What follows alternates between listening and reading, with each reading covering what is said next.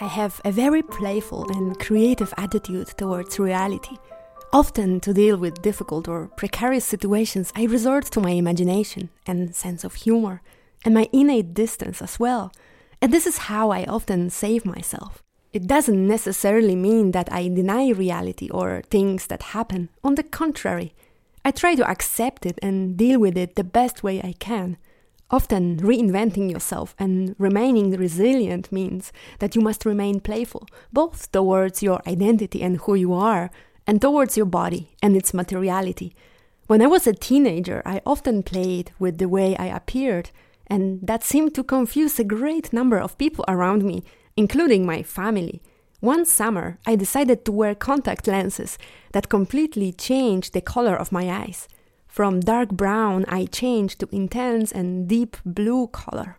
It was not a big deal for me, it was just funny, and I liked how I looked with blue eyes.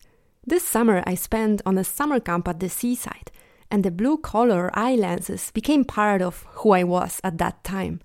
They were not my costume or drag.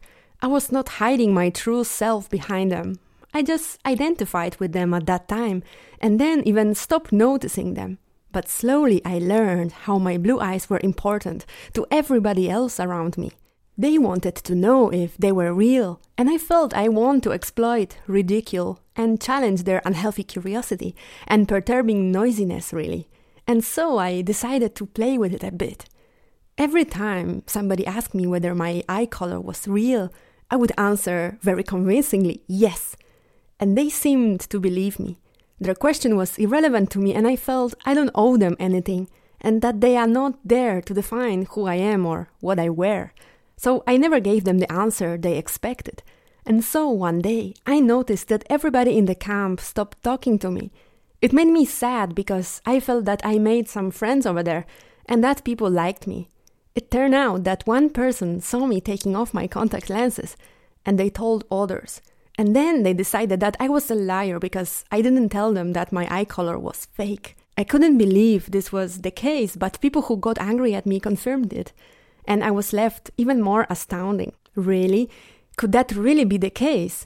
For a very short moment I felt sad, but then I decided if they can get so petty about the color of my eyes and the question of whether I was born with it or not, then they don't really deserve my attention and time. And I stopped worrying.